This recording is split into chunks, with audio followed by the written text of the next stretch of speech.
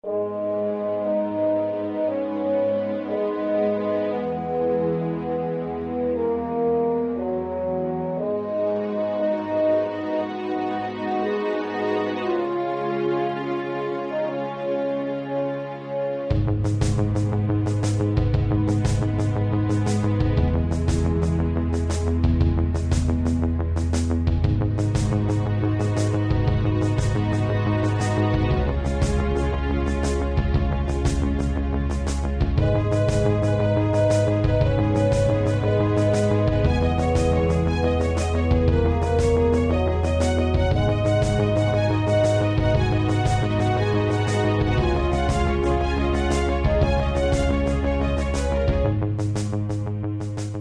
and welcome to the JLA Cast, a podcast in which we explore life in the time of Grant Morrison across the DC universe and beyond.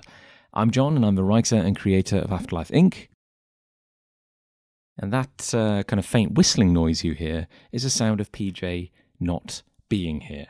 So, as you may have guessed by the episode title, this is not the episode we had planned to put out. Not for any bad reasons, I would say arguably for an incredibly good reason. We've had to do things a little differently. So you see, PJ, my beloved co-host, is now a dad. And we should say that PJ's little lad arrived a little earlier than expected. And as such, we're taking a little hiatus. We're gonna take a little break so that PJ and family can take the time they need to welcome the amazing new lad into the world. Just want to say everyone's well, everyone's doing fine, but as you can imagine, PJ's life is pretty hectic right now. So he's doing the things he needs to look after his loved ones. Cannot stress enough, everyone is fine and well and very, very happy, and I hope you will join me in wishing them nothing but the best for the future, particularly as we now have another potential superhero to add to the fold, who will no doubt grow strong under the rays of our yellow sun. So sorry to say the JLA Cast is going to take a little pause for a while. Maybe a pause from like the regularly scheduled content. We'll try and keep you up to date on progress. We're not going to be gone forever, certainly not. In fact, rather than just leave you with dead air, and rather than reading out the names of the HyperClan for another hour, I am instead going to treat you to a bonus episode recorded by myself and my colleague Nick from Big Punch Studios. We're talking about AI art, which is very kind of it's the spectre that's looming over all of us at the moment. And Nick and I were working in the studio this week, and we've been talking about it a lot because it's affecting the lives of a lot of artists out there. It's affecting the comic book industry quite a lot. And we had such thoughts on it that we decided to turn on the mic and record them. So you won't have heard Nick before on this show, but you have heard me before. Probably quite a lot, to be honest, because I like the sound of my own voice. So hopefully you'll enjoy this little digression as we get surprisingly, I don't want to say intelligent, but I think we surprised ourselves. We actually sounded like we had real opinions on this. So yes, if you want to hear us talk morality, creativity, and legality about AI art, please stick around for the next hour and a half. That's just going to start playing as soon as I shut up. Or alternatively, you could turn off right now, and hopefully we'll be back soon with another update. So yeah, if we end up skipping a few more episodes, I'll try and fill it with fun oddities and things of interest. But for the time being, I hope you enjoy this guest episode from The Long Con featuring Nick and John. And again, I hope you'll join me in wishing PJ and family the greatest joy in the world. We're immensely happy for you all. Okay. We've got 25 hours of recording time. That will be just enough. Just enough for what we have to talk about today. Yeah. So I guess we want to talk about AI art. Hello, by the way. Yes. We're back. We're back. It's been a while. I forgot to introduce myself. Who are you? I'm Nick. I'm John. Yeah. We make comics and games. This is our semi-sporadic. I think even calling it very sporadic annual podcast. Biannual podcast. Because we haven't done one since before Christmas, have we? No. Way before Christmas. Way before Christmas, Probably yeah. like October, September time. Yeah, because a lot's changed since then. That feels like a lifetime ago. Yeah. An 'Cause absolute age. We were making this podcast originally when we were part-time. Yes, we were in this weird halfway house. We would have 2 days a week to do our creative endeavours. Yes. And the other 3 days we would be spending at our day jobs. Miserable. And it is wild because, like, even at the time, it felt like going part-time was like this great liberation. Like, Yeah. oh my God, like, so how much time we suddenly have. And we filled that time so quickly. So quickly. To the point that it was, like, stifling. And it's funny in hindsight how it's clear now that it wasn't enough. Yeah. Like It's very clear now. painfully obvious. Yeah. But I just feel like our lives have shifted into like a completely different. Like everything's different now. Yeah. Because like our life for like a year or a year and a half was like we spend 2 days probably on your kitchen table. Yep. Or up in your little studio quite cramped upstairs. little studio. Yeah, You have a yeah. load of stuff up there, and like we'd go into town, you know, for lunch, get like a sandwich, come back, you know, yeah. and it was fun. Like, don't get It me wrong. was fun. I loved it. And we got a lot of stuff done. Highlight of the week, for sure. But like, this is just another level. Yeah, Yeah. Because now, to set the scene, we are full-time. We are. Our stuff, our own personal stuff. No day jobs at all. No day jobs. And right now we No are money. recording. No money. No money. Crying every day into our soup. And now we're recording from a studio. Yeah. Yeah, so we have a studio space now. Yes. Do you want to talk about your studio? And Yeah, where we yeah. are right now. So we're at a place called Jolt in Gloucester, which is specifically for. It's got loads of these like unique, you know, properly separated rooms. You know, I've got a door, I've got a lock on the door, I can keep people out. There's loads of these spaces. I think it's the legal definition of a room. It has. We have walls. We have walls a and a door. And a door. Yeah. Yeah. It does it all. Yeah, I kind of wanted to make the point. It sounds dumb, but I kind of wanted to make the point that it's not like this one big shared space. It's like I have a space. Yeah, no, this is inside Yeah. this sort of this large area, and there's lots of these studios. Little sanctum. Little sanctum. Yeah, and there's lots of other artists here, and we got everything here. We've got our computers. We've got like a table to do a lot of work on, which we're sat at right now. We decorated it to our own. Well, you had a very clear vision of how you wanted it to look. I did, Because yes. you know me, if I had my way, It'd be a always white hermetic formless cube. Yeah, a formless white void. Maybe a chair, but like an understated Maybe a one. chair, Yeah. if you're lucky. So like celebrating like your proud kind of Jamaican heritage. We've got, Absolutely, like, yeah. Like a third of the room is green. Yeah. We got like a. I'd say it was a teal. More of a teal, to distinguish yeah. from my Jamaican roots. But yeah, because I remember when you were showing me like the mock-ups of what you'd done in Photoshop, and I was like, that's such a Nick idea, and I was like, and also I love it. Like, it's really cool. I'm kind of like glad I have you around to do this kind of cool shit, because otherwise I would have just done everything white and it would have been really boring. But yeah, it's like red, yellow, green, and these big diagonal So the segments on the dividing wall. Yeah. lines. Yeah, so the walls are very colourful. It's very cool. Actually.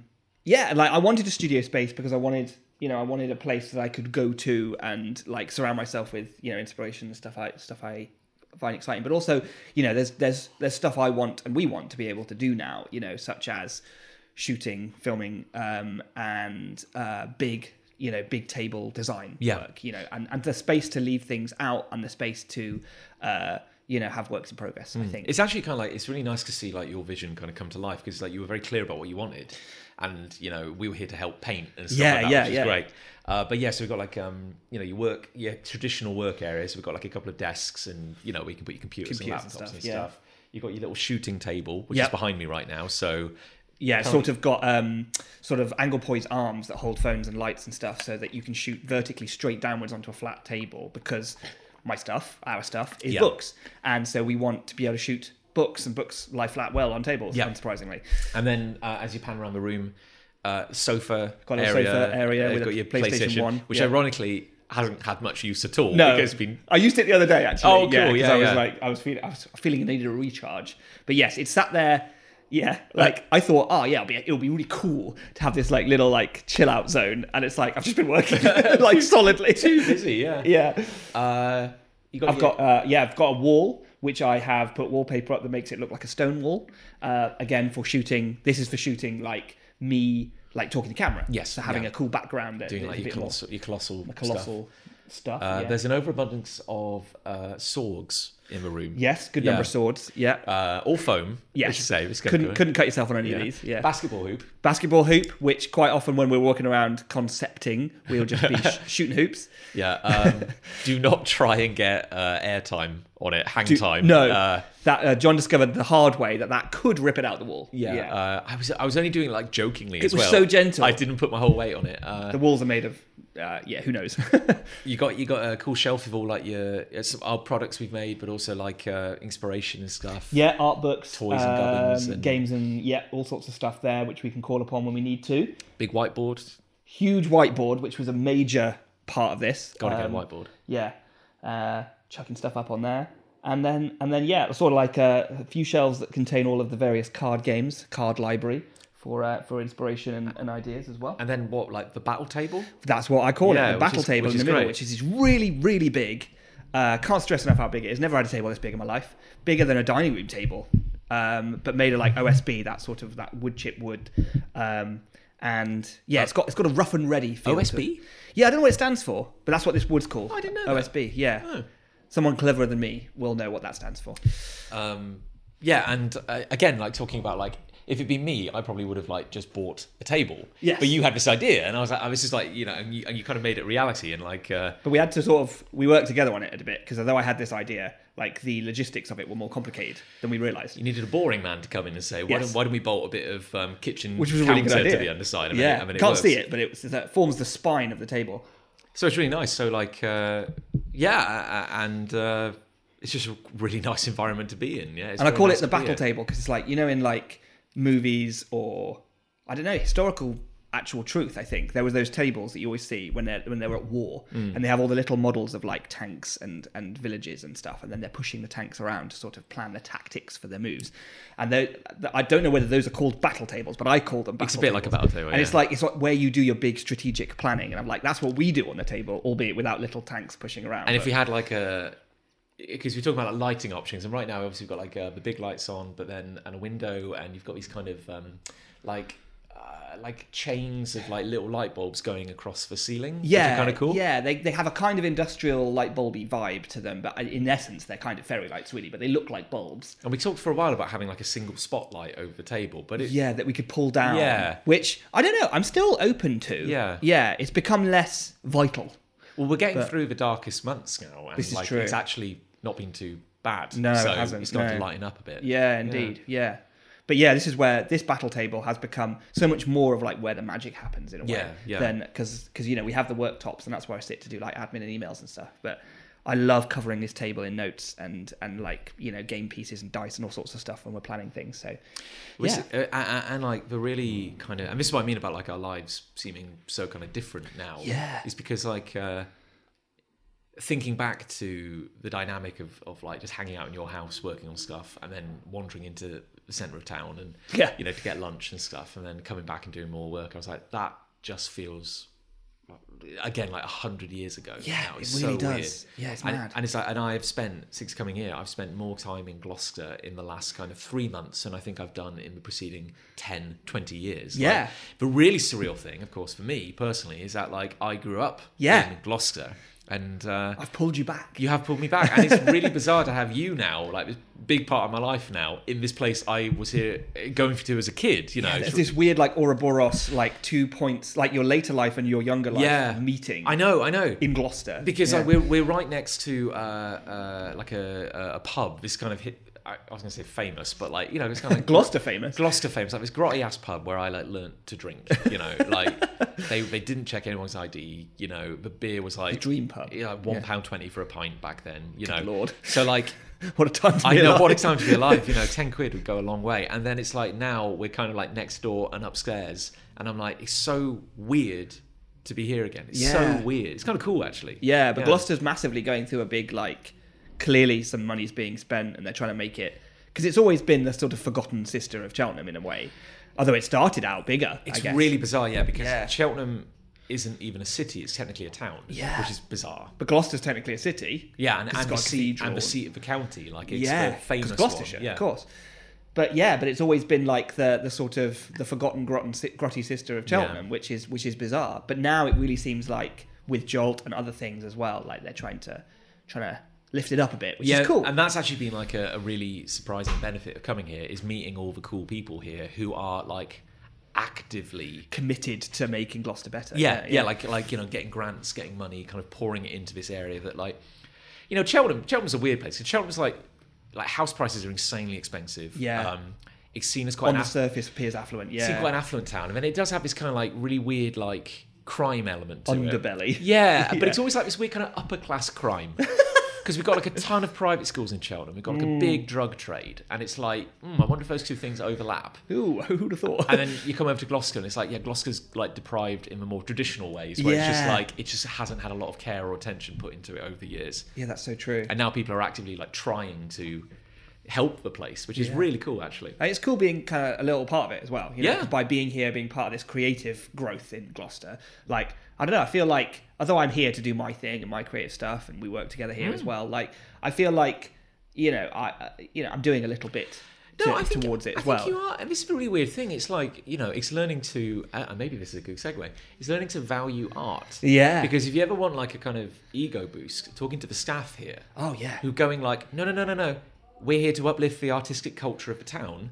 You are part of that. You are the artistic culture of the town. You're an artist in this town making shit. So congrats. Like, you're uplifting it. Yeah, exactly. Which you don't really think about, No, that's so true. And like just being here, just being an artist and being, it's funny to say proud, but proud enough to say, I'm from Gloucester, and the stuff I make, or Cheltenham, and the stuff I make comes from here. Yes, exactly. And we're Gloucester based. That means something. That counts for something. Because then people know.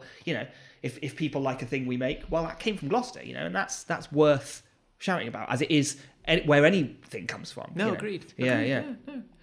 But yeah, and I don't know. We don't really have a format for this, but it's just... No, but we sat down and we thought, well, partly we haven't done this podcast in a little while, and then partly there's a hot topic.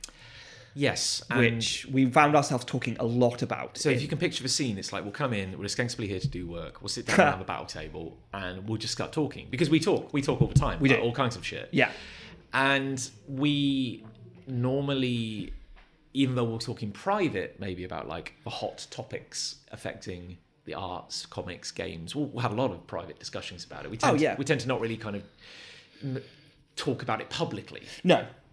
But this one does feel like it's worth chatting about. Because, it does. Yeah. Partly because it's very, very now. Like, it's very relevant to what's going on. And also, I think, because it directly affects us. Yes. And I think that the only way that any decisions or ideas about this thing going forward, they are going to be formed out of, it's not objective, right? It's entirely subjective. So the entire way that this is going to be understood, litigated, made legal, whatever, is going to be from people's opinions. Yes. And people talking about it. That's the only way that anything is going to be changed or done about it. And so therefore, the best and most we can possibly hope to do is to talk about it. Yeah. And be part of that conversation. And of course, the subject is AI art. Yes. Yeah. And by that we mean art generated by a non-human computer program. Yes. And I think it's worth saying, this isn't like a content warning or anything like that. I just want to make it clear that like it's very hard to talk about this without talking about realms of, say, things that border on pornography. Indeed. It's almost impossible to talk about it because, again, supply and demand is that's what it's being used to make a lot of. What a weird, like, it's like the early pioneers, these brave pioneers. It's so funny that, they hit on a very desirable industry right out the gate. Hit on is the word as well, I think.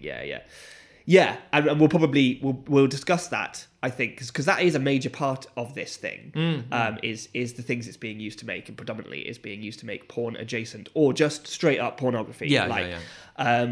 Which is, it's not an issue in itself, but we will probably talk about what that sort of means for everything. Well, no, that's the thing. It's like it's interesting that it's worth commenting on because while, as you say, like the pornography is not the issue because people make softcore, hardcore artwork all the time, make a good living off it. Hell yeah. They're fulfilling a need, Yeah. But it's interesting that people are jumping on this with AI because they're fulfilling a need, but suddenly the effort required to produce this kind of stuff has massively kind of gone down because a computer can do the heavy lifting now. Exactly. Where do we start though? Like, where did this kind of like? Well, I think a good place to start is probably describing, for anyone who's listening and maybe doesn't know the ins and outs of this, why do artists care? What is the issue that some artists think they're facing and some artists don't think are an issue? So the predominant real issue here is that the way an AI generates art is it has to be trained. Yes. Right.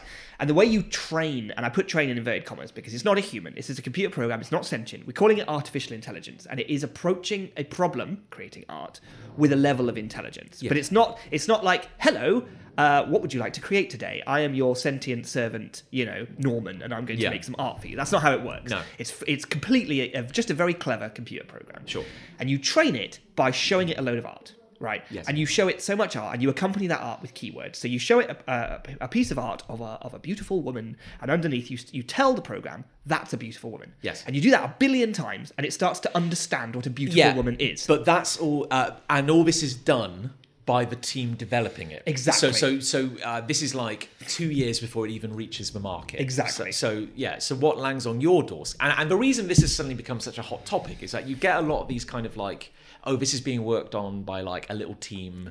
It's like a proof of concept, Yeah, we wanted to show that we could do it. And suddenly now, because again, like everything, we're seeing this exponential growth where even a month ago, this seemed a bit more kind of pie in the sky. Yeah. But now, I don't know if it's a coincidence or not, but like a bunch of separate companies have launched onto the internet, effectively free to use, ready out the box AI art software. Yeah, and like you say, there's a lot of them. There's probably there's at least 10 major players.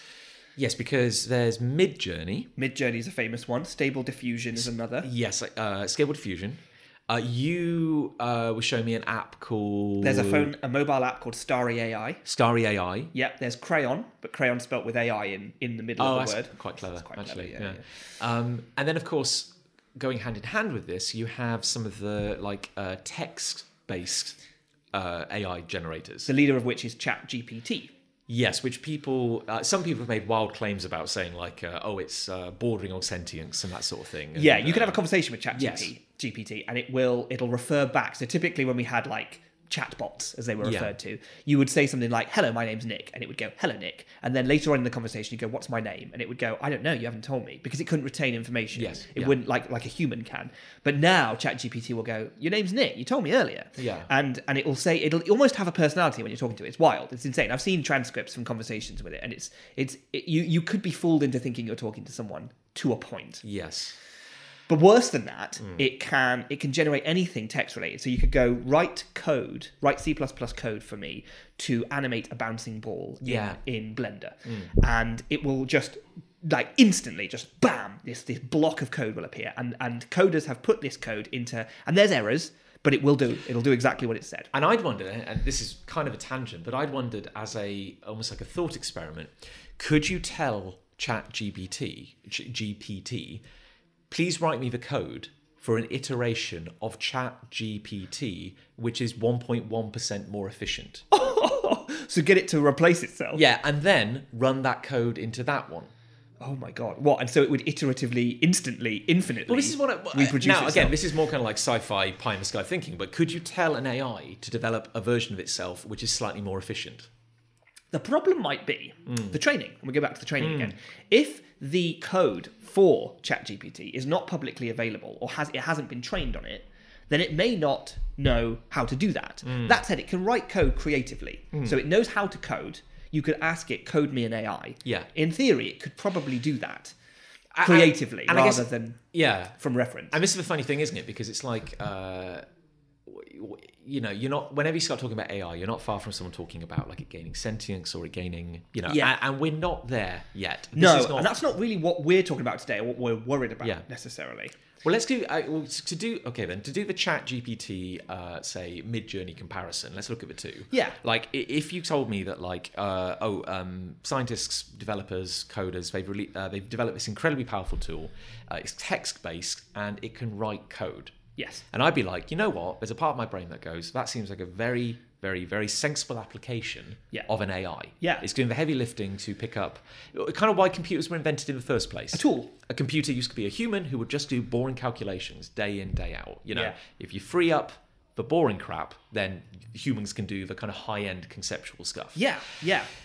But this is so okay. I guess I need to get my thoughts in order. So, like a bunch of coders, a bunch of tech people, thought, let's build a tool to help us do tech stuff. Yes, agreed. But then, of course, and I find this is interesting about where the energy and the money is being put. We've now had this explosion of art-based AIs. Yeah. Now, you've got to ask yourself, why is there such a focus being put on developing art by AIs? Yeah. Is it because, on some higher philosophical level, kind of like a Turing test kind of thing, you could go, oh, you built an AI that can write code. Well, fuck my ass, that's not impressive. But if you have an AI that can build art, Yes. then my God, it has a soul. Like, is this the highest Oh, interesting. You know what I mean? Is this the highest principle? It's like, if you can make a robot paint a watercolor that moves you. yeah, then so is this the goal? Are they on a higher artistic principle going, can we make an AI that makes beautiful art, or do they hate artists? Because like I think that I don't know is the answer. But these, like you said earlier, these things were made by tech companies almost trying to prove that they could make them, rather than really thinking necessarily at this early stage about whether there's any utility. Yeah. Right.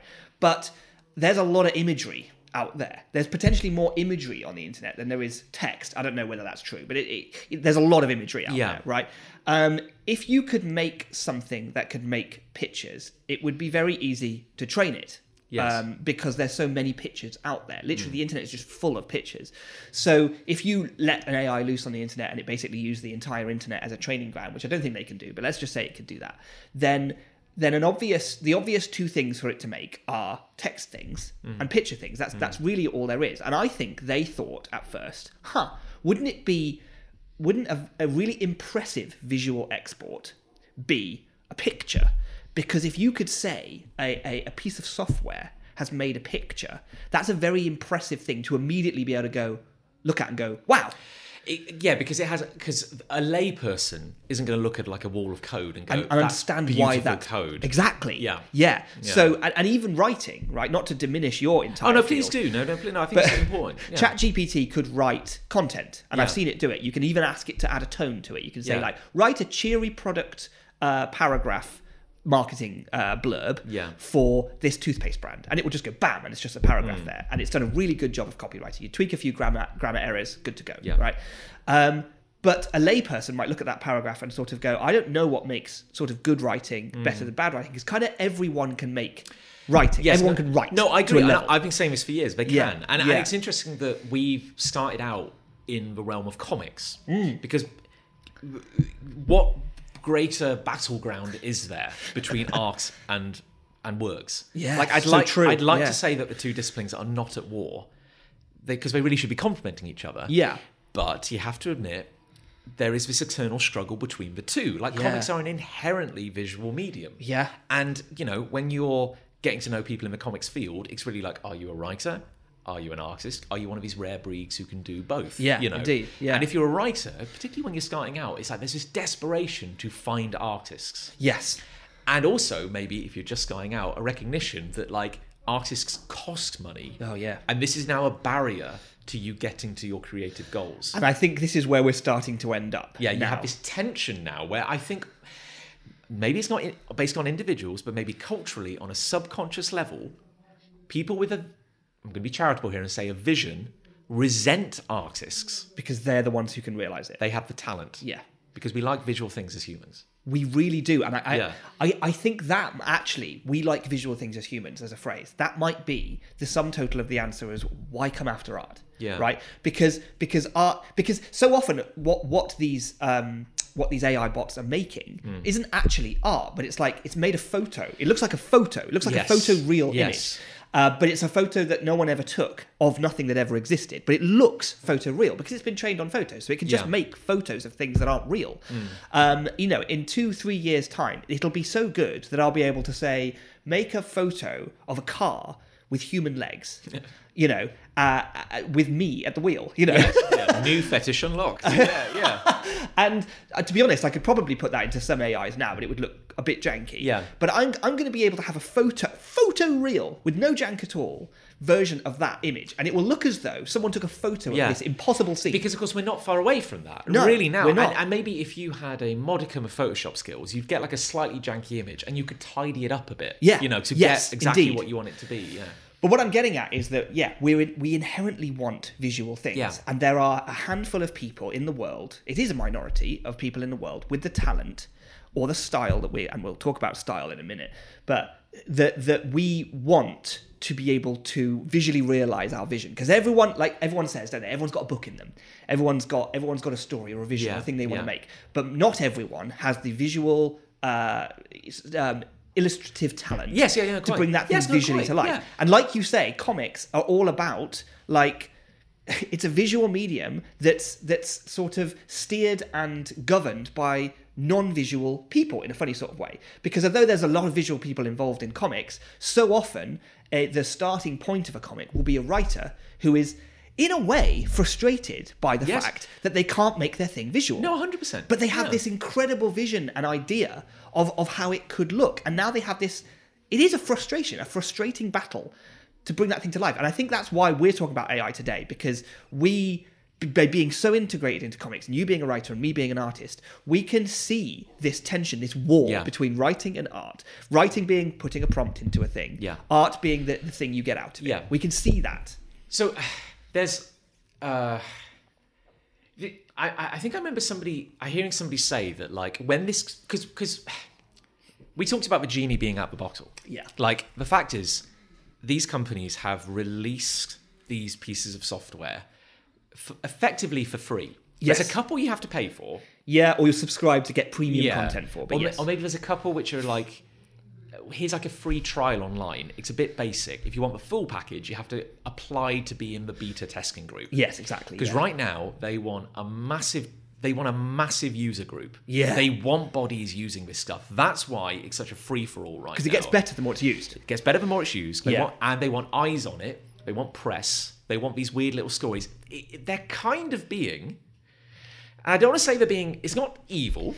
No. But they know what they're doing. It's very cynical. You hand effectively a room of children, you're handing them loaded guns. You're saying go wild, because they want these slightly controversial news stories. They do. They want somebody to win an art prize because they submitted an AI generated piece of artwork.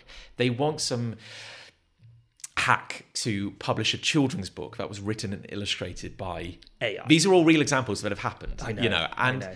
Because they want eyes on it. Yeah. They want eyes on it. So at the same time, if you're sitting on this tech, it's very hard to hold this stuff back. Yes. There's a certain inevitability to it. Like if you don't do this, it will happen. So and a lot of the argument is don't get in the way of change. Yes. Right? We've had huge revelatory technological advances over the years. Yeah. And every time they've occurred, and I can't call an example to mind, but people have said, this is... Like automation is a really good example, right? People used to do manual labor, machines came along, people are going to lose jobs. Yeah. The fact of the reality is people did lose jobs. We recovered over decades by discovering how a work economy works alongside machines. Yeah. And now there is a big, people out of work problem in the world still, and part of that might be due to automation, but we have kind of stabilized that a little bit over time. So people are always like, don't get in the way of technological advancement. This is just the latest technological advancement. It's a tool. No one's coming for your job, mate. That's the thing we're told to suck up. Yes. And if you'd asked me like a few weeks ago, I honestly felt that I wasn't too worried. Yes. Because I felt if you're trying to stand out in a crowd right now, it is already hard. Yeah. Like, there are 10 million writers, like, out there. There are 1 billion artists. There are 1 billion stories. Like, standing out has always been the challenge. Yes. So I wasn't too worried, because I was like, so what if now everyone's using AI? Yeah. A good story will still be a good story. Like, And I'd like to say that regardless of anything that happens in the coming decades, I think that's still true. Now, the thing that does... I'm not sure if worry is the right word, because it's going to happen and there'll be a certain inevitability to it. The thing that frustrates me deeply and this goes back to somebody saying, it's not the artists who are going to be the problem. It's going to be the bad actor, non-artists moving into this space. Yes, and this is what we've talked extensively about. Because now what we're seeing is the crypto bros, the NFT guys, the people who are always chasing this Web 3.0 way to get rich quick scheme. They don't give a shit about genuine creative worth or making a really awesome art story product. They don't care about that. They care about making money, having a side hustle. Yes. Right. So there is a substantial group of people who I would imagine fit into this category, who have never picked up a pencil in their life, have never had an artistic thought in their life, and don't value it either. Don't value. Oh God, no, it's a commodity. Yeah, but have gone. So you're telling me that there are artists who right now, let's just come back to the pornography thing, who draw semi-erotic images and then earn money in return on their Patreon, via subscriptions, via paid DeviantArt accounts. To clarify, the reason we're bringing up pornography specifically is because it is one of the most successful ways to turn art into money. Astonishingly lucrative. Without question. Because other ways of turning art into money is having to be incredibly creative and do something unusual and weird, storytelling-wise, art-wise, that breaks the mold and blows the mind. But everyone always wants porn. And if you can draw porn like reasonably realistically and draw situations that are erotic and exciting for people, you will, regardless of how creative you are, you will probably always make money off that, as long as the art is good. So suddenly, this is wild to me, there's been an explosion of accounts which are only like a month old, 2 months old, who have already a massive following on Instagram, Patreon, DeviantArt, because once a day they generate a sexy image. Yes. And the thing I find absolutely wild, I can't wrap my head around, is that they are doing this with a commercially available piece of software. Yes. That they have not ripped the hood off. Nope. And they are not... It can just do this. They are not doing out the gate. Original coding. Nope. They are... So they don't have to know technically anything. So where... And I'm like... So they just write a prompt. So I'm like, where is the skill then? Yes. Because they would call themselves an AI artist. They would, sadly, yes. And that's a worrying term which I think needs to be talked about. But they're prompting. They're writing prompts to a machine that comes out the box. So what I've seen in some cases of people generating like incredible artwork is that in AI is there'll be comments underneath it and someone will go, oh, tell me what the prompts are for this. Yes. And so what they're saying is, that commenter is essentially saying is, yes, I have access to the same software you have, but I can't get it to make the cool things you're making. Yeah. So tell me what your secret is. And the secret extends only to an objective finish point, which is the prompts they put in. If you put the same prompts in, you won't get the exact same image because it's different every time. Yeah, because it's different every time. But you'll probably get very close. And the reason that their prompts, maybe this artist's prompts, are better than the commenter's success he's had so far with the machine is probably because that original artist, and I hate using that word because they haven't done any art, has used the prompts in potentially a more creative way. Now, for example, a good example of this is I came up with Colossal, right? And Colossal is an RPG which is set in a weird world. The world is weird because I came up with a setting that was unusual, that no one had seen before. Yes. But before I illustrated any of Colossal, I had that setting in my head, which means creatively, I had a leg up, say, over someone else because I'd come up with an idea that maybe no one else had come up with at that point. If I had turned to AI instead of illustrated it myself, I could have put that unique concept that I'd put into prompts and made a piece of artwork, the likes of which no one had ever seen before. And that would have been, to some extent, due to my creativity over another man's creativity, because I was able to think of something or conceive of something more interesting. So on one level, there is an element of creativity to writing a prompt, a good prompt to create a good image. Yeah. And that's what's so fascinating to me is that even though this is super democratized, you get people going, tell me your prompts, because they can't think of this stuff for themselves. Yeah. Which is kind of hilarious to me. And the problem is like every time you bring up, I don't mean you personally, but every time we discuss this and we bring up a real life case, a voice in the back of my head goes, I can think of the counter argument. I can think of the reason of why, no, your position is invalid. This is creative. Because I'm thinking about myself, 10, 12 years ago, very first comics I ever commissioned, I had an idea for how I wanted these characters to look. Yeah. I did a crude drawing. Yes. Kind of made it look as good as I, with my skills, could make it. And then I paid an artist and I said, please draw this in your style and make it look good. Yes. So I'm sure the tech bro would turn around and say, That's the same. how is this any different? Yes, agreed. And I'll tell you how it's different, John. Please, yeah. You paid a human being to do that using their skills that they'd spent their entire life developing, and they could therefore pay their mortgage and put food on the table. And it could be said that that artist is bringing a degree of style. Yes. Their human subjective interpretation about what makes a good picture, they're bringing that to it. Yeah. Because there's so many avenues you could go down here. Another kind of weird thing about the AI thing is that it's almost regressing to a mean. Yes. We're getting... We've talked about this, haven't we? Yeah. So one kind of tech bro, AI, softcore, sexy lady artist yeah. is almost indistinguishable from another. Because they have to try and get a realistic quality because they're going to be more successful. Because they're using the same artwork. Yes. Sorry, they're using the same base, the same Training software. pool. Yeah. Yeah. So if one person goes, draw me a... and it's always like a mid shot. It's always like a thigh to head kind of, yeah. Yes, and there are technical reasons, I think, why. It struggles with knees. Yeah. So if one person says, moment. draw me a hyper real blonde woman with a sexy body. Yeah. And two people put that prompt in, they'll be different. They will be. But they will look vaguely similar. They will look as though, and I'm going to say this very, very inverted commas-y, but it'll look like they're drawn from the same hand. Yes. Yes. Even though they were drawn by no hand.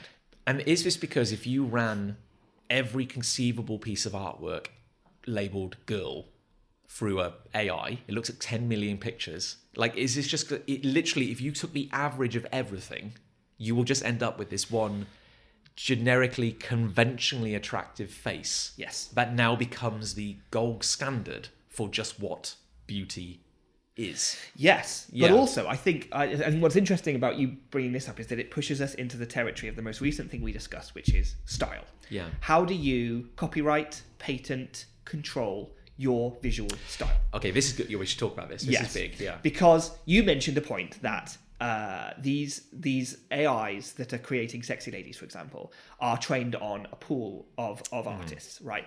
And we know for a fact, actually, what this pool is, because there is a website on the internet called ArtStation, and ArtStation hosts many accounts by some of the most famous digital artists in the world. Real superstars. Real superstars. They are earning big money because they draw incredibly or paint incredibly well, digital paint incredibly well. Two of these names are Artgerm, as he's known, but he's Stanley Lau.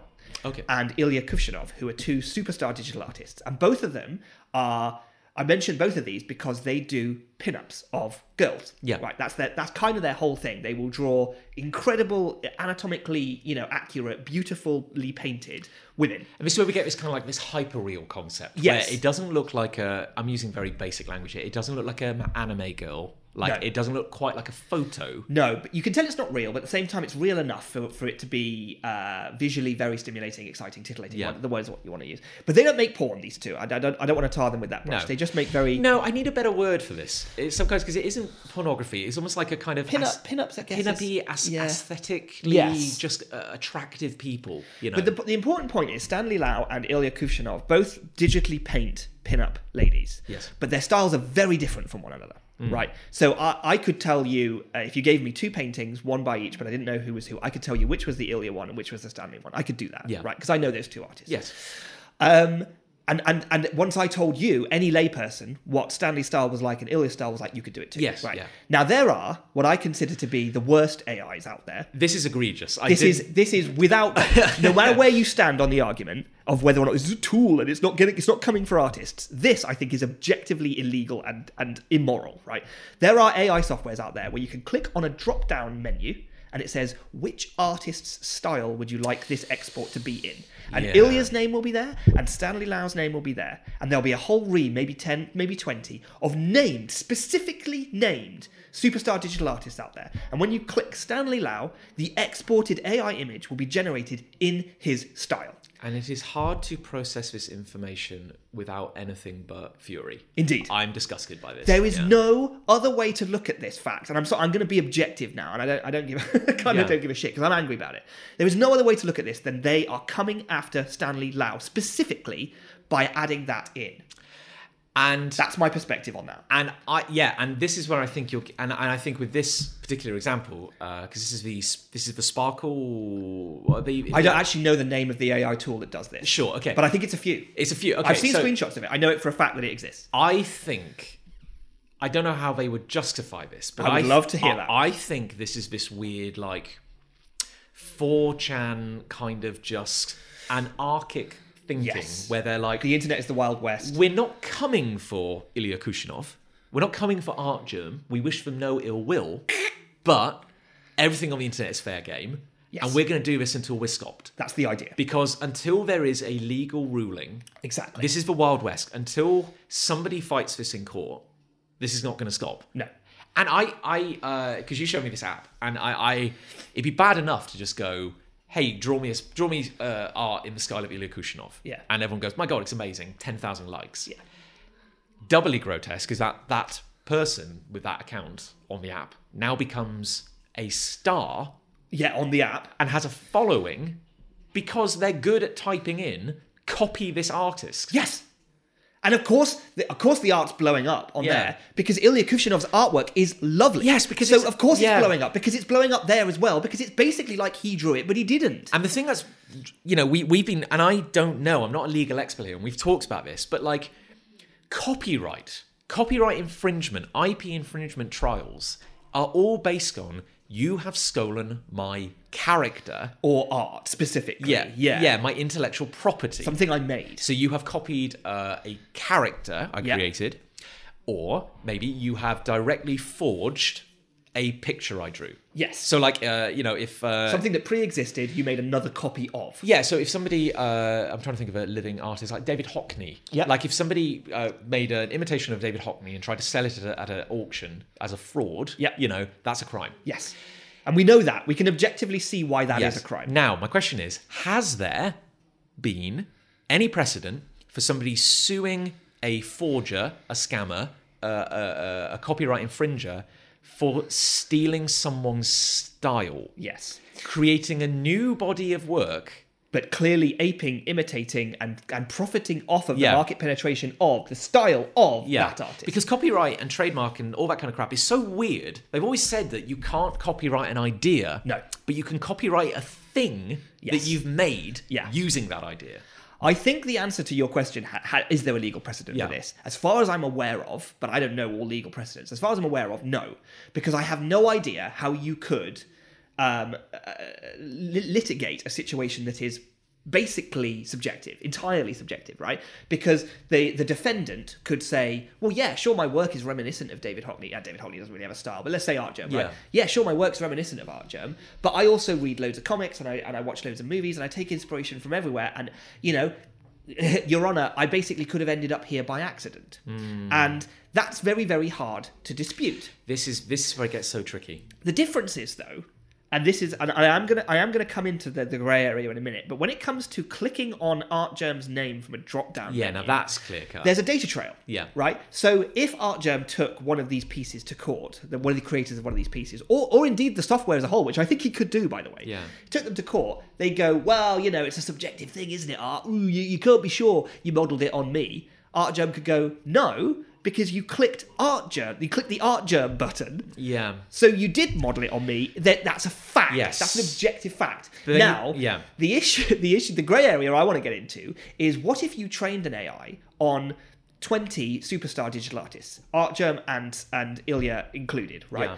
And what was outputted was something that was reminiscent of Artgerm's style, but now was made from a conglomeration. Well, this is the weird thing, because I've heard certain artists, I think, I don't know how you pronounce her name, Loish. Loish, yeah. Yeah, or Loish. I can't, yeah. But I think somebody like She's her, another superstar digital artist, yeah. it might have been her. I think she pointed out that like she held up some examples of AI art and said, while this is not a copy of me, look at the hair. Yes. And going, she has a very distinctive way of drawing going hair. like, that is how I draw hair. Yeah. To the point where I think if you did blind testing, not blind testing, but you know what I mean. Like I think if you showed it to lay people, they would go, oh, they're drawn by the same people. Yeah. So the AI is plucking an element of her art. Loish was in that list. Yeah. That I saw in the Yeah, screenshot. there we go. Yeah. Because she's the same level as Yeah. Artgerm and Ilya. So But this is the weird thing. It's like using comics as an example. This is where you go, there's always a bloody counter argument. This is why this is so difficult, because, like, look at Frank Quitely. Yep. Frank Quitely has a very, very, very distinct style. Incredible style. To the point where I can pick his art out of a lineup. Anywhere. Yeah. Sometimes I can look at, like, the way he draws a line and go, like, that's a very Frank Quitely That's a line. very Quitely line. But if you as an artist, an aspiring artist, had grown up loving and admiring Frank Quitely and, like, not copying, but drawing great inspiration from his work, to the point where people would, as you started to make a name for yourself, say, oh, his work is Quitely-esque. Yes. An example would be Chris Burnham, Oh, right. who did a lot of work on Batman with Grant Morrison. Grant Morrison famously having worked with Frank Quitely on Batman a lot. And while Chris Burnham... I want to make it very clear, I am not accusing Chris Burnham of anything, because he is an astonishingly talented artist. But a lot of people have said his art is reminiscent of Quitely's. Interesting. I'm not saying he's copied it. He just has a very similar style, very detailed. He's great. He's a hell of a talent. But this happens, like, you get superstar artists. Yeah. Hewlett's a good example. Jamie Hewlett, Yeah. who designed Tank Girl and the Gorillas. And they become cultural, artistic touchstones. And you get the term Hewlett-esque or Quitely-esque. Yes. And what happens is you get this sort of pyramid where they're at the top, and then there's this sort of, like, sector underneath them where a lot of artists, they don't copy him, certainly not. No. And even then, you can tell that Hewlett hasn't drawn it, but you would say, ooh, that's Hewlett-esque, because maybe the way they did a grin, or the way they did some eyes, or the way the character's a bit hunched in the shoulders, or something like that. Yeah. You would go, ooh, that's got a Hewlett quality to it. And maybe he wasn't the originator of those things, but he popularized them and made them famous. Yeah. And so as a result, he becomes a sort of... He becomes a way in which we contextualize and describe other art. Yes. Because it's a useful shorthand to say it's Hewlett-esque. Yes. That's a very good point of... I get it, yeah. But I would still say that most of those artists are still having to do all the fucking hard work, because they had to translate... Hewlett is a master of body language and dynamic anatomy. He's really good at those things. Yeah. So if you want to ape or imitate a bit of Hewlett, get a bit of Hewlett energy into it, you've got to be really good. You're going to have to be top of your game in order to do so. And in each case, it is a human making these choices. Indeed. And I think, despite what people might like to claim, the AI is not making choices. No, it has a series of check boxes. Which are being pushed into it by other people. Yeah. So to some extent, there is something in its back end, and I'm grossly simplifying it, but when it generates a piece of art, it will have something in there that will say 36% accuracy to an Ilya Kushinov picture. Yeah, Like, it will have a 48% accuracy to a lowish picture. Yes. You know what I mean? Like, it has have that. parameters. Yes. So it in its mind, it is black and white that it is copying, it is referencing. So one way to look at this is consent the issue, right? Yeah. So there's this pool of artists that it's been trained on. Have those artists given consent to their art to be used in this way? Now, that could be how you litigate this. Yes. Because if the law comes down, and I'm really hoping the law comes down very soon on this, because we need to... We need some rulings. I'm not saying we need to smash this thing to bits, but I am saying that we need to control the fun, right? Because like you said, it's a load of kids with loaded guns. Yeah. If the ruling comes down that, you have to consent to your art to be included into this system, we'll enter into the realms of royalty-free stuff, right? Loads of people make content that's royalty-free. They make music, they make art, they make photography. They're happy for that stuff to be used, and sometimes it's free, royalty-free, if you see what I mean. Yeah. So it's like they're happy to make loads of content that will just be used by people. It's like deliberately made to be thrown around and messed about with by other people. But once again, and this is... They're making itemized things with distinct boundaries. So if someone makes a 3-minute sci-fi backing track that is free for somebody to use in their video, that is a product. It's a product. Even if it's free. But now, if someone could then feed their entire oeuvre into an AI, and now it would endlessly generate tracks in that person's style, that person is now irrelevant. I don't know if that person would feel the same way about it. This is the thing, isn't it? Yeah. But either way, I do feel like consent is a major part of this, because part of the ArtStation problem is, and ArtStation's getting really blasted for this, because ArtStation was this website that was used as a training platform for a lot of AI. Did they consent to it? Well, ArtStation consented to, so an AI bro or whatever came to them and were like, can we use your website as a training pool? And somebody at the platform was like, yes. And in the terms and conditions of every artist who ever created an ArtStation account, there is a clause that says we can use your art to some extent however we want.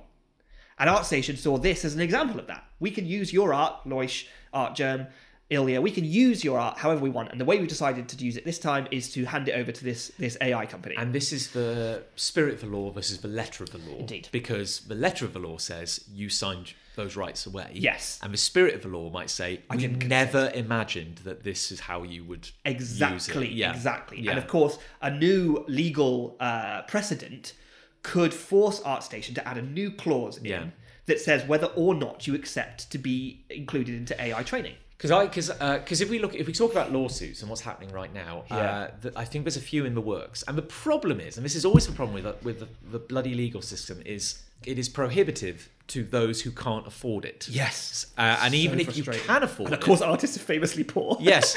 And this is what makes the tech bros muscling in on this so grotesque. Yeah, because they're seeing they can make money off...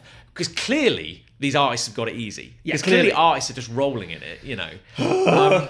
But like, there's a big court case coming through where Getty Images is suing some of these platforms for effectively kind of without permission. Yes. Or they would argue, I'm sure the tech bro would argue, but they're in the public domain. Yeah. And Getty were like, not for this, son. No. So this is being fought. And as I heard it, some people more informed than I said, you shouldn't always be happy with what Getty does, but they have a certain power and force behind them to take this trial, which means that it will potentially benefit other people. Yeah, that's true. So we have one platform fighting a tech company. Yeah. And as another case study, we also have this incredibly specific case in the field of comics now. Yes, this is really interesting. Where we have a creator suing, or I don't know quite how it works, but effectively battling the US Copyright Office over whether their AI illustrated comic can be copyrighted. Now, this creator, this artist, and I put that in heavy inverted commas, was upfront that their comic was created by AI. Yeah, and to set the scene, like the thing I find really weird, it's different in the UK versus the US. Patent is different to trademark, which is different to copyright. Absolutely. Copyright is universal and instant. Yes. So you don't, in the UK, despite what some websites will tell you, need to apply for copyright on a thing. If you can prove a trail in your creation of that product, it is yours. And it's very easy to prove that. You're protected. Yeah. Now, in the US, I don't know if it's different. There's apparently a copyright office. Yes. I believe there is. I think you have to apply for it. Yeah. So I can't remember her name, and frankly, I don't want to dignify her by naming her here, because this makes me quite angry. Yes. She is a writer. And I think this is why it makes me particularly angry, because this is like my dark half. This is like the road not travelled, where she had a vision for a story, couldn't illustrate it, didn't want to pay an artist, couldn't pay an artist, let's be charitable, so used Midjourney to illustrate her comic. Right. Probably panel by panel, because as you said, it'd be quite hard to tell an AI to do a whole comic page. Agreed. So she's probably like panel 1, this, and then she's maybe assembling it. Yeah, probably, yeah. So she made this comic, submitted it to the US Copyright Office. They said, yeah, congrats, yeah, copyright granted. And on the cover, she said, this is by my name. Yeah. And also Midjourney. She credited Midjourney as an artist almost. Yes. So she's made her comic, submitted it to the Copyright Office, they granted copyright. She then took to Instagram, or whatever platform, I believe it was Instagram, and started bragging, quite publicly, this is a major landmark for AI artists, because the US Copyright has just granted me copyright on my AI illustrated comic. This is a proud day. This proves that that you can copyright AI artwork. And she is up front and center, open, proud, shameless. Like, I did this, and it is a good thing. And the wild thing that she thinks that is a good precedent that she set is absolutely wild to me. Absolutely insane. And she would argue that this is freedom for people who have the vision but not the tools. The democratization of those who cannot draw. Yes. Yeah. So that post got a ton of attention because she probably had a bit of a following. And also, I imagine a lot of the tech bros and news agencies were picking up on this, because this is day zero now. Yes, anything's possible. Yeah. To which the Copyright Office see this post and go, hang on a minute, we didn't understand what the hell Midjourney was. You drew this with an AI. We reject your copyright. We've taken it away. And immediately she's like, we're taking you to court. Yes. And now all her posts not her posts, but all her statements are coming via her lawyer. Interesting. And isn't that interesting that she lawyered up immediately? Yeah. Almost as if she was waiting for this fight. Yes.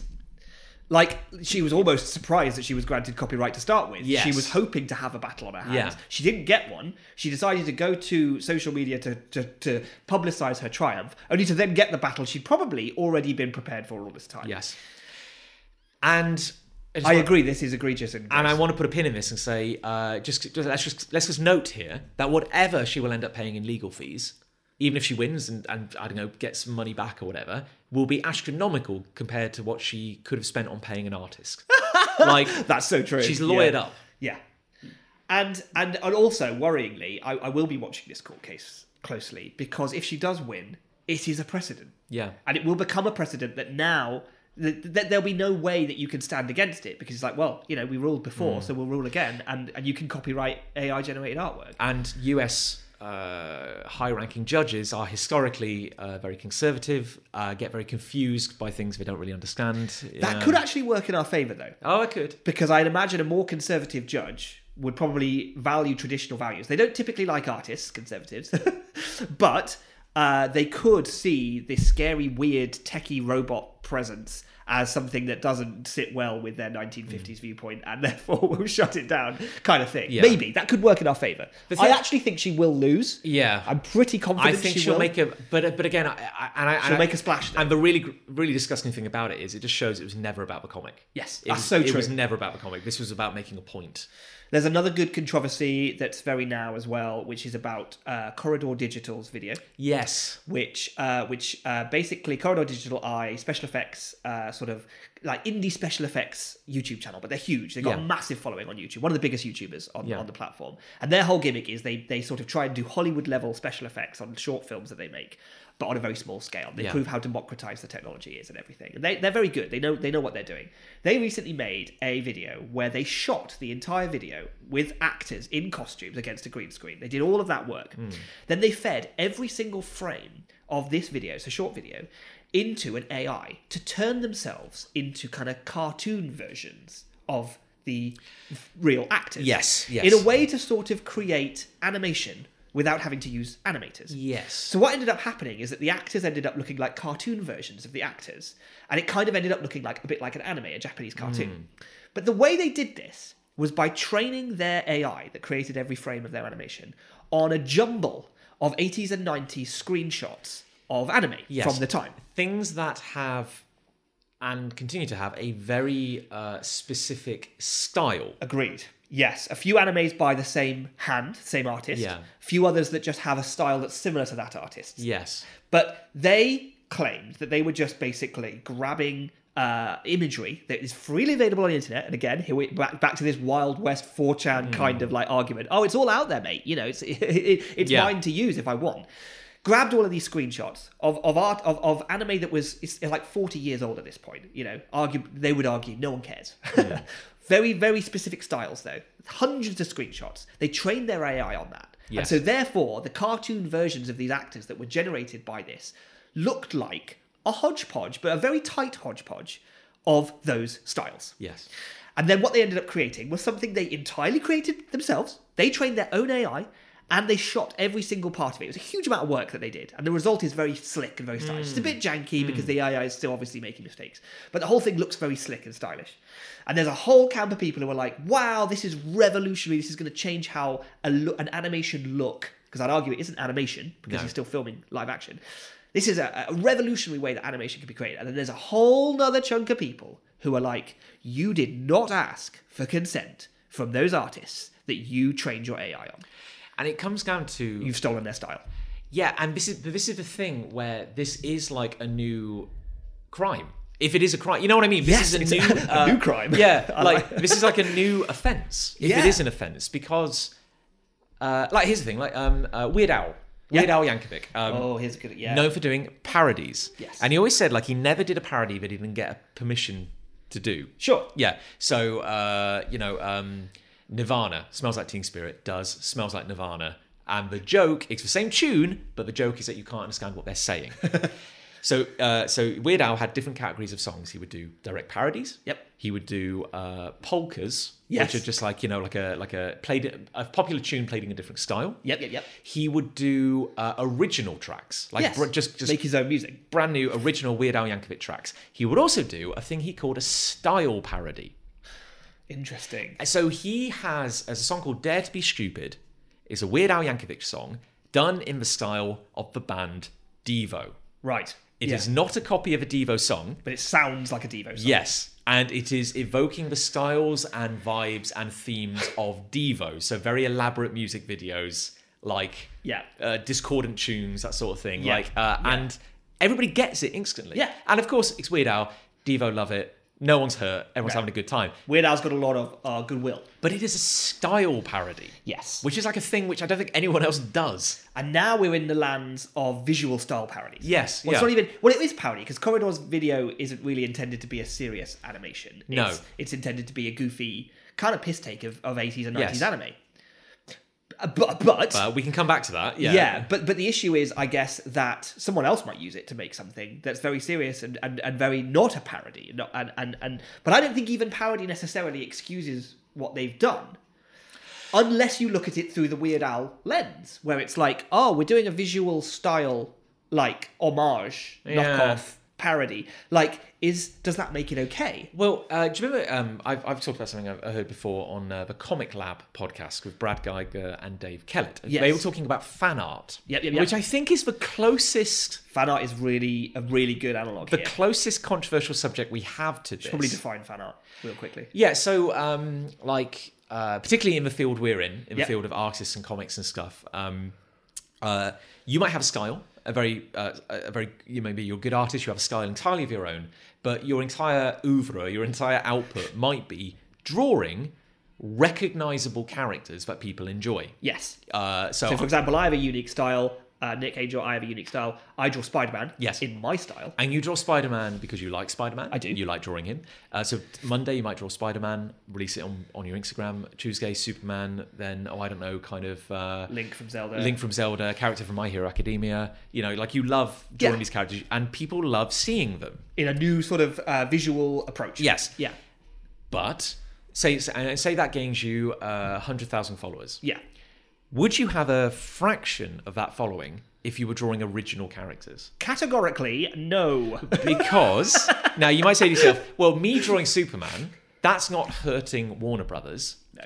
But you are instantly benefiting from plugging into a character that Warner Brothers have spent hundreds of millions of pounds promoting. Yes. Like, you are getting free advertising. Superman is a cultural icon. Yeah. You did not have to make him a cultural icon. Of course, you got 1,000 likes on that. Yeah. Yeah. And a non-discerning public, they don't think about these things. I can't blame them for it, but they're just not thinking. No. Yeah. And this plays into your point earlier about copyright, because you can copyright a character. Yes. Superman's copyright probably is man with curl of hair on his forehead, wearing a red and blue suit with a yellow S on his chest and a red cape. Yeah. Flying in the air. And doubly, they've probably trademarked the S. Almost definitely as well. So you're right. This, however, This is is clear how cut. fan art Yeah. can be truly litigated against, because it is, like, objectively against the law. Yes. Yeah. Particularly if you sell it.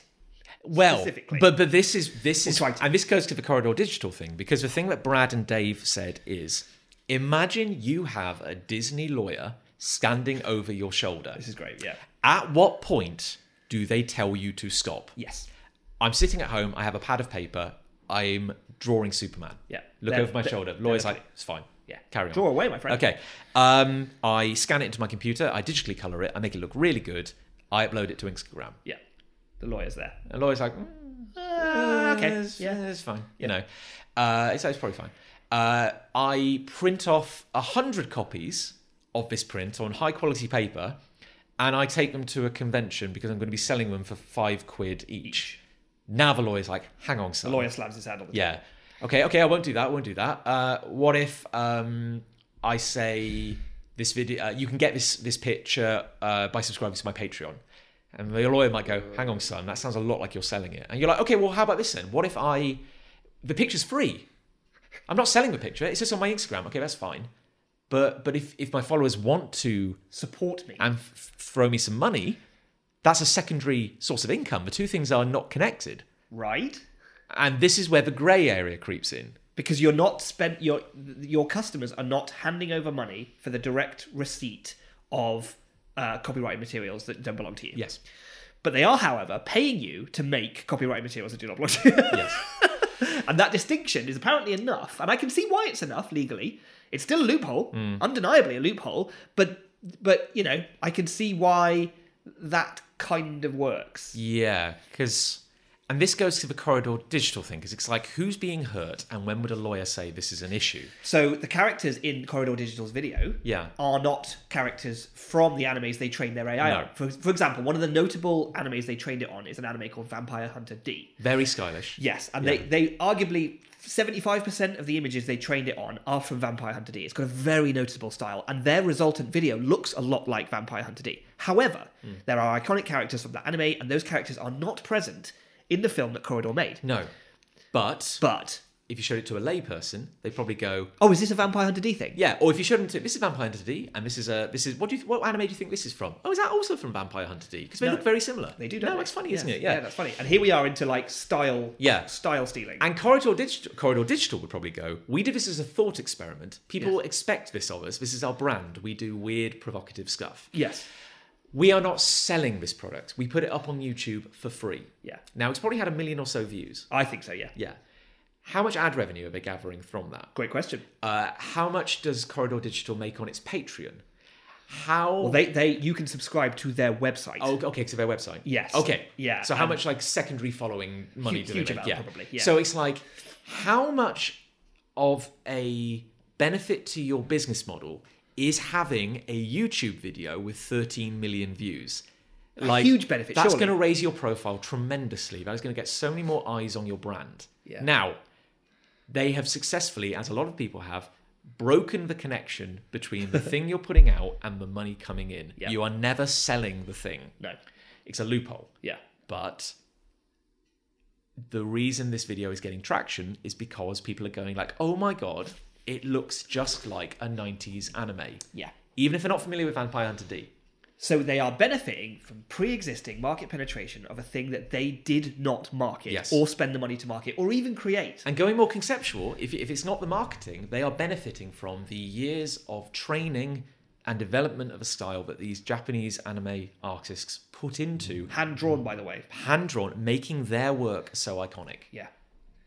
And this is kind of where we are now. Yeah. This is the front line, I think, because we're at a point where stealing Artgerm's specific style from a drop-down menu is so blatantly egregious that I don't think that's going to last much longer. No.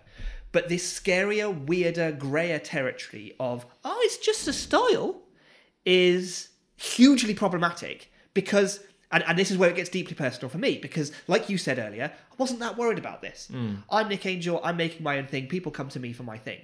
But conceivably, there will come a time, and I don't think it's that far away, where even someone as small internet-wise as me, someone could write into an AI, make something that looks like Nick Angel's artwork. I think this is the truth that exposes the lie here, because it's the same with fan art. It's a popularity contest, and people say, "Oh, it's about art. It's about expression." But isn't it interesting? Because of course, why wouldn't it be that these AIs are using the tools of the most popular artists out there? Yeah. Now, and again, meaning this in the nicest way, as you rightly said, you don't have that following. No. As your art style. Your art style is not as well known. No, thank God. But if out the gate, Midjourney had come out and it had gone for artists such as yourself without that following, that would feel a lot more deeply personal, wouldn't it? Would. And everyone go, that's weird. But they wouldn't do that. And we have sat next to somebody talking about fan art, using this as an analogy, who said that their biggest challenge ahead of going to a show was working out which character they were going to do fan art of. Which would make them the money. Yes, and it's not every character under the sun. No. It's which character from this pool of almost public domain characters. Almost. Definitely not. These publicly recognizable characters is going to make me the most money. And this is like trend watching, right? Yes. This is like, right now, Chainsaw Man, for example. Yes, the anime, yes. Incredibly popular. Should I get a bunch of Chainsaw Man prints? Yes. Or should I get a bunch of My Hero Academia prints? What's going to resonate? If I was a fan artist, Yeah. I would be thinking I should probably do a Chainsaw Man print. Yes. If I was a fan artist. And we could have said in that moment, and this is like the thing I didn't say to that person was, why aren't you drawing Jack Fortune? Your character. Yes, who is the main character from my comic. Why aren't you drawing Jack Fortune? And they would have rightfully turned around and said, because nobody knows who that is. Who the fuck is Jack Yeah, who Fortune? the fuck is Jack Fortune? And I'm like, oh, so why won't you draw a character that no one knows who it is? And they say, because nobody would buy it. And there we go. And there we go. Yeah, it's not to do with artistic expression. It's not to do with, isn't it a fun experiment to see how my style evolves into different characters? No, because you're only picking characters that sell. And the only reason they sell is because they're already market penetrated by the people who originated and created them. So you are literally, by admission, purely objectively, admitting that the only reason you're drawing these characters is to make money off of their popularity that you had no hand in. Yeah. And I'm sorry, but like... I'm not committed. It's not my position here to come after fan artists because I know it's a grey area. But when you're that blatant, as this person particularly that you're talking about is, there's no other answer. There's no other excuse for what you're doing. Yeah. I used to draw fan art. When I was a lot younger, when I was starting out the comic scene, I would have my comics that I'd drawn entirely, and then I had a few prints, and typically they were actually Spider-Man and Zelda. I had a print of each. And I used to joke that that my Link print would pay for my hotel because I would sell so many of those, and I was selling them for like £5 each, just printed on A3 paper. I'd have a stack of them on my table. People would walk over and they'd go, "Ha! That's Link from Zelda. That's cool. Yeah. I'll buy that." And I would sell enough of those that they would pay my hotel for that show.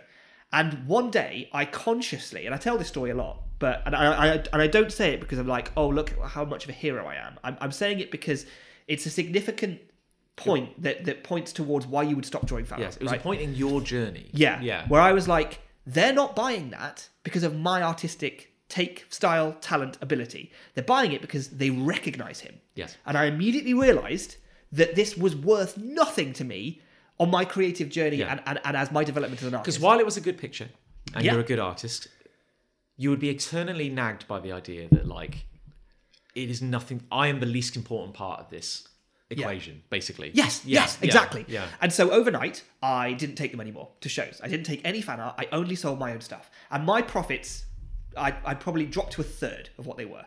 And that immediately exposed to me, oh my God, that's how much money I was making off somebody else's IP. Yeah. The only way I'm ever going to know if I am an artist of any quality, value, decency, talent, whatever you want to call it, is by doing this with my stuff. Yes. And I grew it after that point. Yeah. And So I was forced to. And you could say, and there are maybe legitimate questions to be raised about the stranglehold that large corporations have on certain IP. Sure. A corporation has more power, money, and time than an individual. So is it fair that, Disney can enforce their IP so rigorously, whereas you, a new creator out the door, you don't have the resources to defend your IP? True. Now, there are some big questions that can be talked about that. That is a question for another day, because until the law changes, you have to apply the law equally to everyone. Yeah. And we could get angry and say, it is not fair. Why can't I draw Superman? Yeah.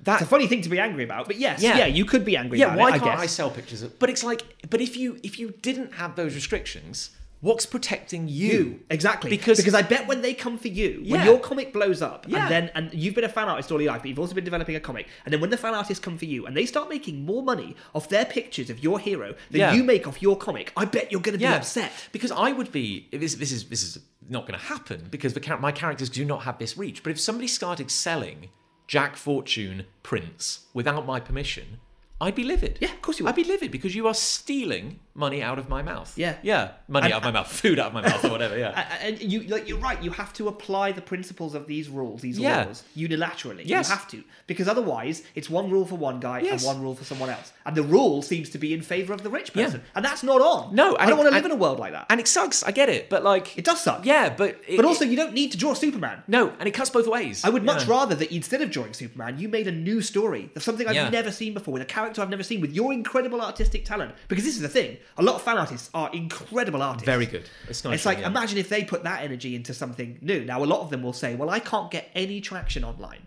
with my original property unless I build a fan base first, drawing recognizable characters, and then introduce that fan base to my cool new thing. Now, I will, to a degree, accept that. Yes. Because they're not selling. Like, so for example, if they weren't selling that fan art, but they were instead just using it as a way to popularize themselves online, there's still a grey area here. Yeah. Because, of course, the only way, surely you as an artist know that you have any artistic merit or value is by not drawing fan art, as I discussed earlier. But okay, you have to penetrate the hordes of mindless people on the internet. I get it. Right. So you draw a load of Teen Titans, you draw a load of Sailor Moons, you draw a load of those, and then you get 10,000 followers, and then you go, hey guys, I'm working on a comic, and maybe 10% of that 10,000 go, hey, that comic looks cool. Yeah. And I will accept that is a potentially necessary evil, we could call it, to get there. And this is why I'm very adamant to say I'm not here to blast fan artists. No, this is not what this is about. Yeah. I'm here to try and explain the fact that legally, like, we might want to draw this stuff. Yes. We might want to sell this stuff. Yeah. But we don't. We can't. Because if people and smarter people than us have put it simpler, which is simply like, you go, what are your thoughts on fan art? And it's like, well, I'm sorry, the first thing we have to say is it is illegal. It's illegal. Like, now, how that is applied, how it is judged, how it is enforced is a different matter. But you just have to accept right off the gate, it is actually illegal. I'm sorry, it's illegal. Yeah. But then now, whether you think it should be illegal, again. Now, is it enforced? That's a different matter. And so pulling this back, I guess. Yeah, well, if I could, one thought that springs to mind, it's like, is the sliding scale of effort. Because say like it's funny what it's like, where would the lawyer say this is an issue? Yeah. Now if you're at convention and you're taking commissions and you are drawing pictures on the day, or you're going to draw a picture, finish it in a week and post it to someone, a one-off commission, someone comes to your table and goes, would you draw me Link from Legend of Zelda? Now, isn't it funny that doesn't strike me as being as egregious? No, apparently it's not illegal. Yeah, because that is like, it is an artistic commission. Yeah. That's fine. Singular expression of originality. Yeah. So, okay, fine. Yeah. Fine. Yeah, I haven't commoditized it. Believe me, you're not going to get a hard time from me for doing that. No. But if you are turned up with a stack of prints, that's like the next stage of egregiousness. Because that's like, now this is a problem because you've made a commercial product to sell using someone else's IP. You've basically made merchandise. Yeah. But it's still something you drew. Yep. So that's where the artistry comes in, and this is where the grey area comes in, because that picture would not exist if you had not drawn it. Agreed. Now let's look at through the lens of Comic-Cons, things we have physically witnessed. We have seen, and we used to call them art farms. You go to a convention, and you would see somebody sitting at a table with a stack of prints, almost as tall as they are. Yeah. That they have just printed off Google. They've gone on Google Image Search, they've searched Chainsaw Man. Yep. They found a load of artworks, not drawn by the original artists that created Chainsaw Man, but like other people who fan-arted him. Yeah. Or frankly, sometimes... Or even the original. Yeah, sometimes like official artwork. But either way, they are so undiscerning that they will print 5 different ones of him. They'll print 100 copies of each, and then they will take... And so now...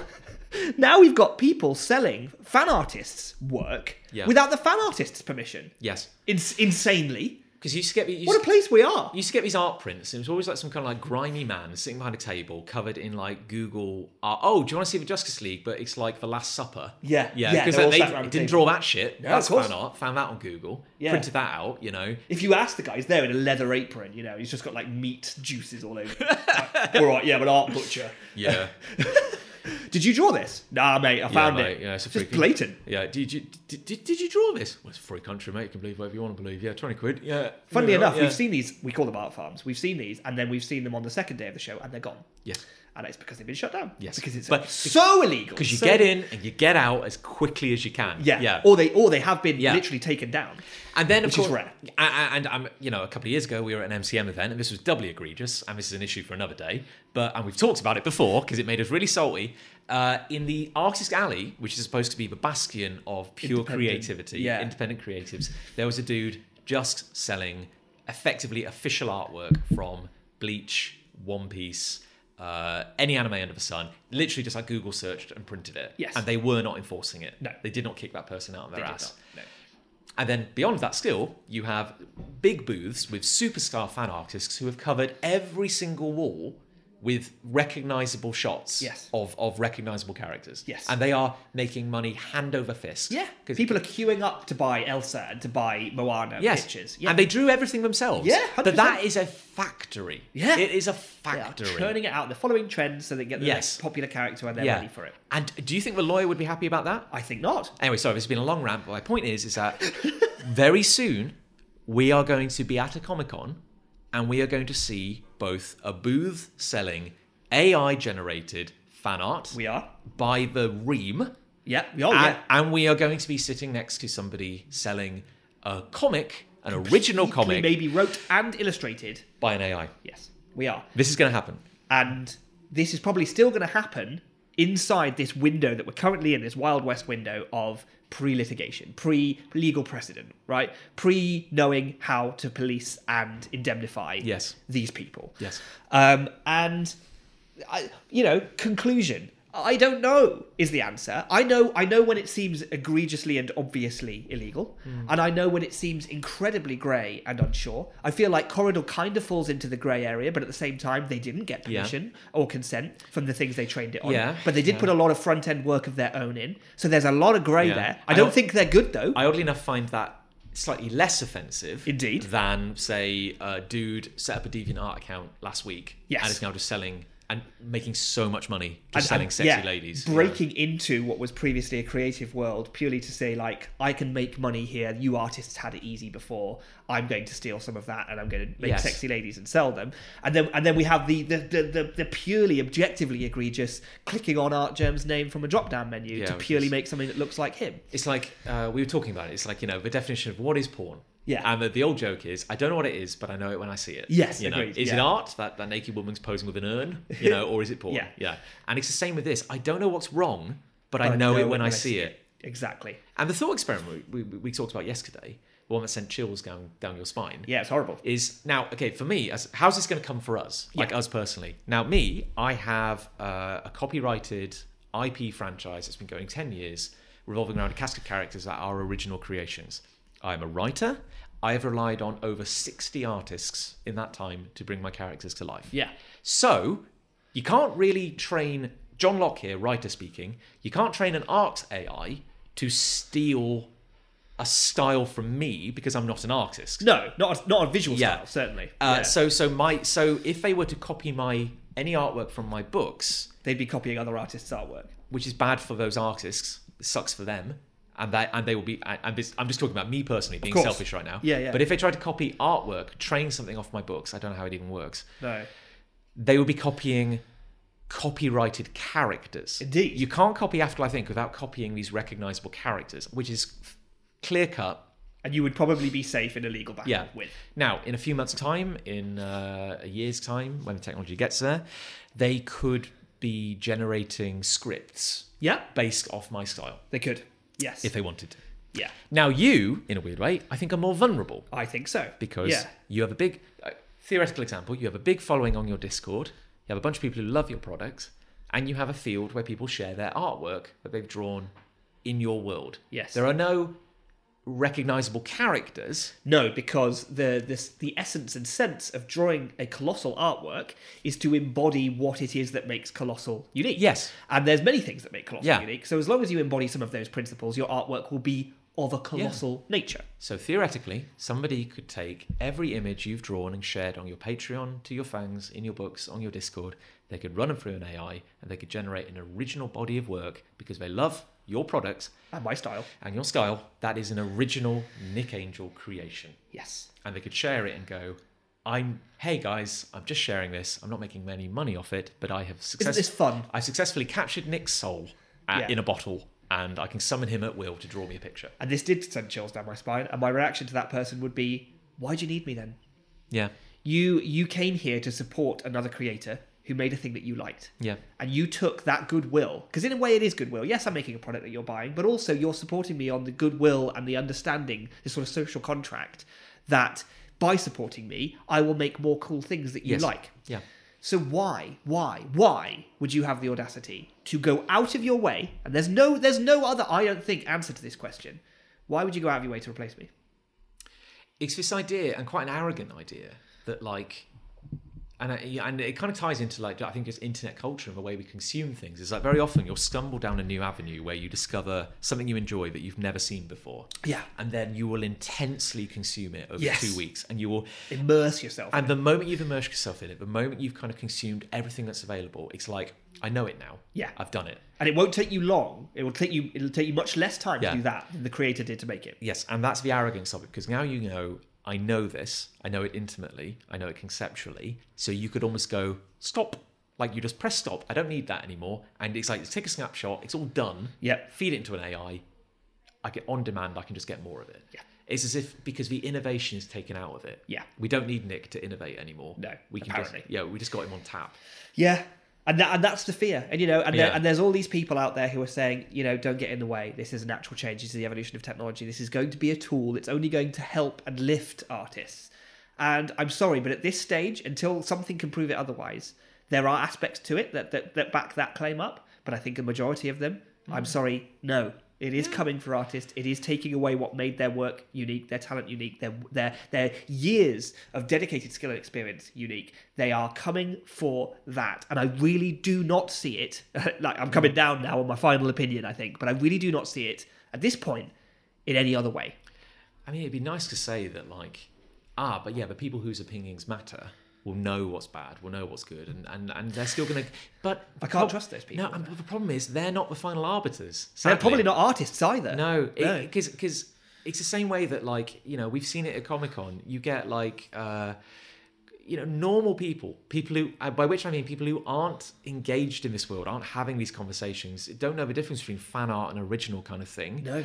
They see a picture of Spider-Man, they love it. They're going to buy it. Why? Because they like it. Yeah. It's not and this isn't their battle. No, it's not their battle to fight. No. And they don't care if it's... And I'm not blaming those people. No, and you can't blame them. Sadly. Yeah. You know, I kind of sometimes wish the audience was a bit more discerning, but you can't force that on them. It's like, if they like a thing, they're going to buy it. They don't care if it's fan art, who drew it, if it's official artwork. They don't know the difference. No, that's true. And like you say, like some of the arbiters, some of the people who are meant to be policing this field, they don't know either. Yeah. When we complained about that fan artist in the Artist Alley, he didn't know that what he was looking at was fan art because he doesn't know the characters. He's not a fan of anime. He's not a fan of cartoons and the stuff that the geeks like. He's a businessman who's running a show. Yeah. And so when he sees a smiling pirate boy with a straw hat on, he just goes, that's a picture that person drew. He doesn't know that it's like the most famous manga character ever made. Oh, he drew that, did he? He's got a very versatile style. It's funny how he can draw like 100 different ways. And his response will be, well, some people do, John. Some people do have a versatile style. Well, that's the slightly depressing thing as well, because in these situations, it's like the art community, such as it is scattered. It's incredibly scattered. We don't have a cohesive voice. There are groups within groups within groups. Even in comics, even in UK comics, we can't agree on anything. So it's like, who's going to police this? Yeah. Who are we going to look to? It's not going to be us. Because if we're looking to some of the larger convention organisers in the UK, they're not doing it. Jesus Christ, they're not doing it with fan art. You know, you look at the big London shows. It's you're out on your own. And that's kind of partly why we wanted to make this podcast. Yeah. Particularly this episode, because like we said at the very beginning, the only way that this is ever going to be like effectively, legalized in some capacity or not is by the opinions of those very fractured people who can't come together and make a decision. But maybe we can all just put our thoughts out there. Yeah. And, maybe in a way this can make a difference. No, that's the thing. Because again, if you try to stymie a technology, then you're a Luddite. Yes. And that's a lot of the argument that's being used. Or a sour. You're bitter. Yeah. Sour grapes. Yeah. But all we have is the ability to complain. Yeah. Like all we have is that is literally all we have. And frankly, that's a right I'm going to engage because it's kind of like it's like this lady to circle back to this lady who's bringing this court case about her AI. Wouldn't it be a different matter if the comic she'd created had been brilliant? Yeah. Truly inspired. Yeah. And actually, as far as I can ascertain, it's a rather beige, bland-looking comic. About zombies. I know how many stories of zombies we have. And also the lettering is really bad.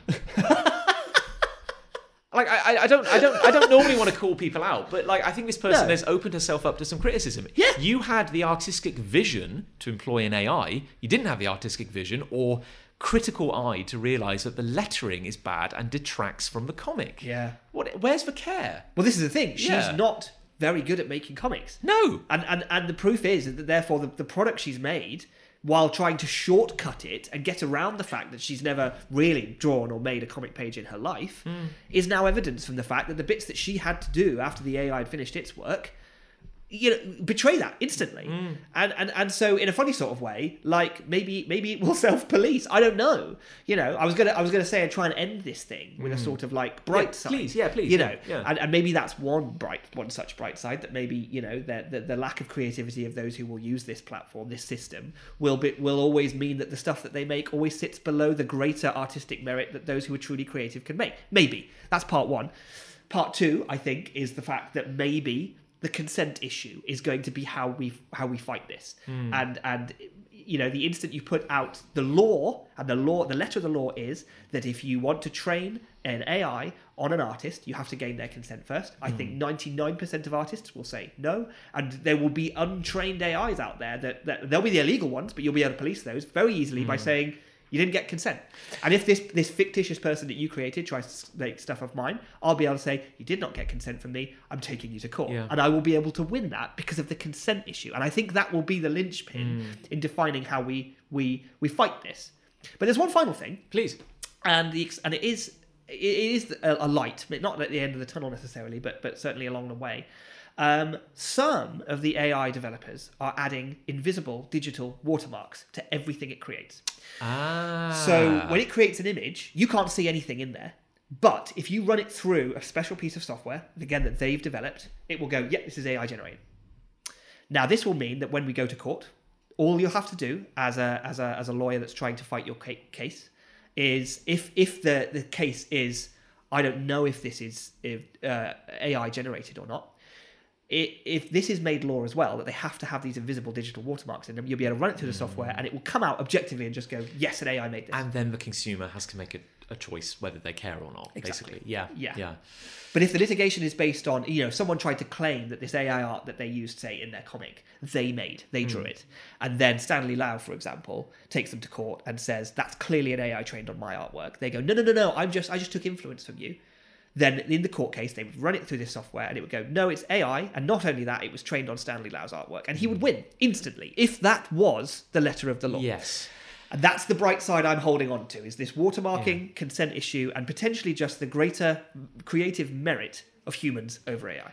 And yes, and if I have a positive thought on it, it would simply be that we are permitted to have these blowouts, these angry discussions, because right now it is the Wild West. Yeah. And I think it is a threat, and I think it is an irresponsible thing, but we can't stop it. No.